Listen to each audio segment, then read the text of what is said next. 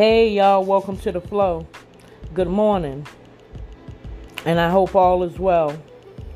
I hope this podcast finds you well, and if not, I'm uplifting you in prayer. I'm sending positive vibes and healing spirits your way. And I just want to talk a little bit about something that my mother taught me when I was a little girl. And she taught me about forgiveness. She taught me how important forgiveness is. And she also told me that if we didn't forgive, that we wouldn't go to heaven. So I'm coming to you this morning in memory of her. She inspired me to write this piece years ago. And I just wanted to share it with you guys if someone's struggling with forgiveness. What is forgiveness? Is it love or is it pain?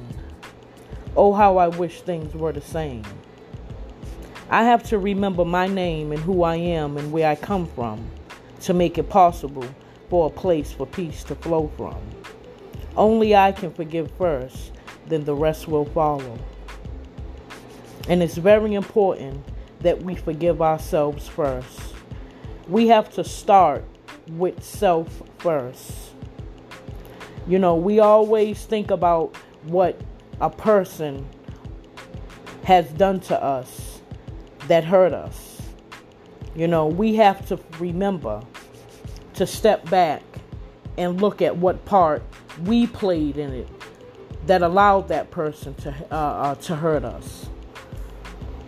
So that's why it's always good for us to forgive ourselves first so we can move forward and grow and learn how to forgive another person. So I wanted to come to you today and share that with you. Forgiveness is key. Bygones are bygones. Yesterday is long gone. Let's think about today, the moment. Let's focus on today. We can't fix yesterday. Yesterday is not important anymore. It's irrelevant. So let's try to move on today. Let's overcome the obstacles that face us today. Let's be a blessing to someone today. Let's forgive someone today. And like always, y'all, one love.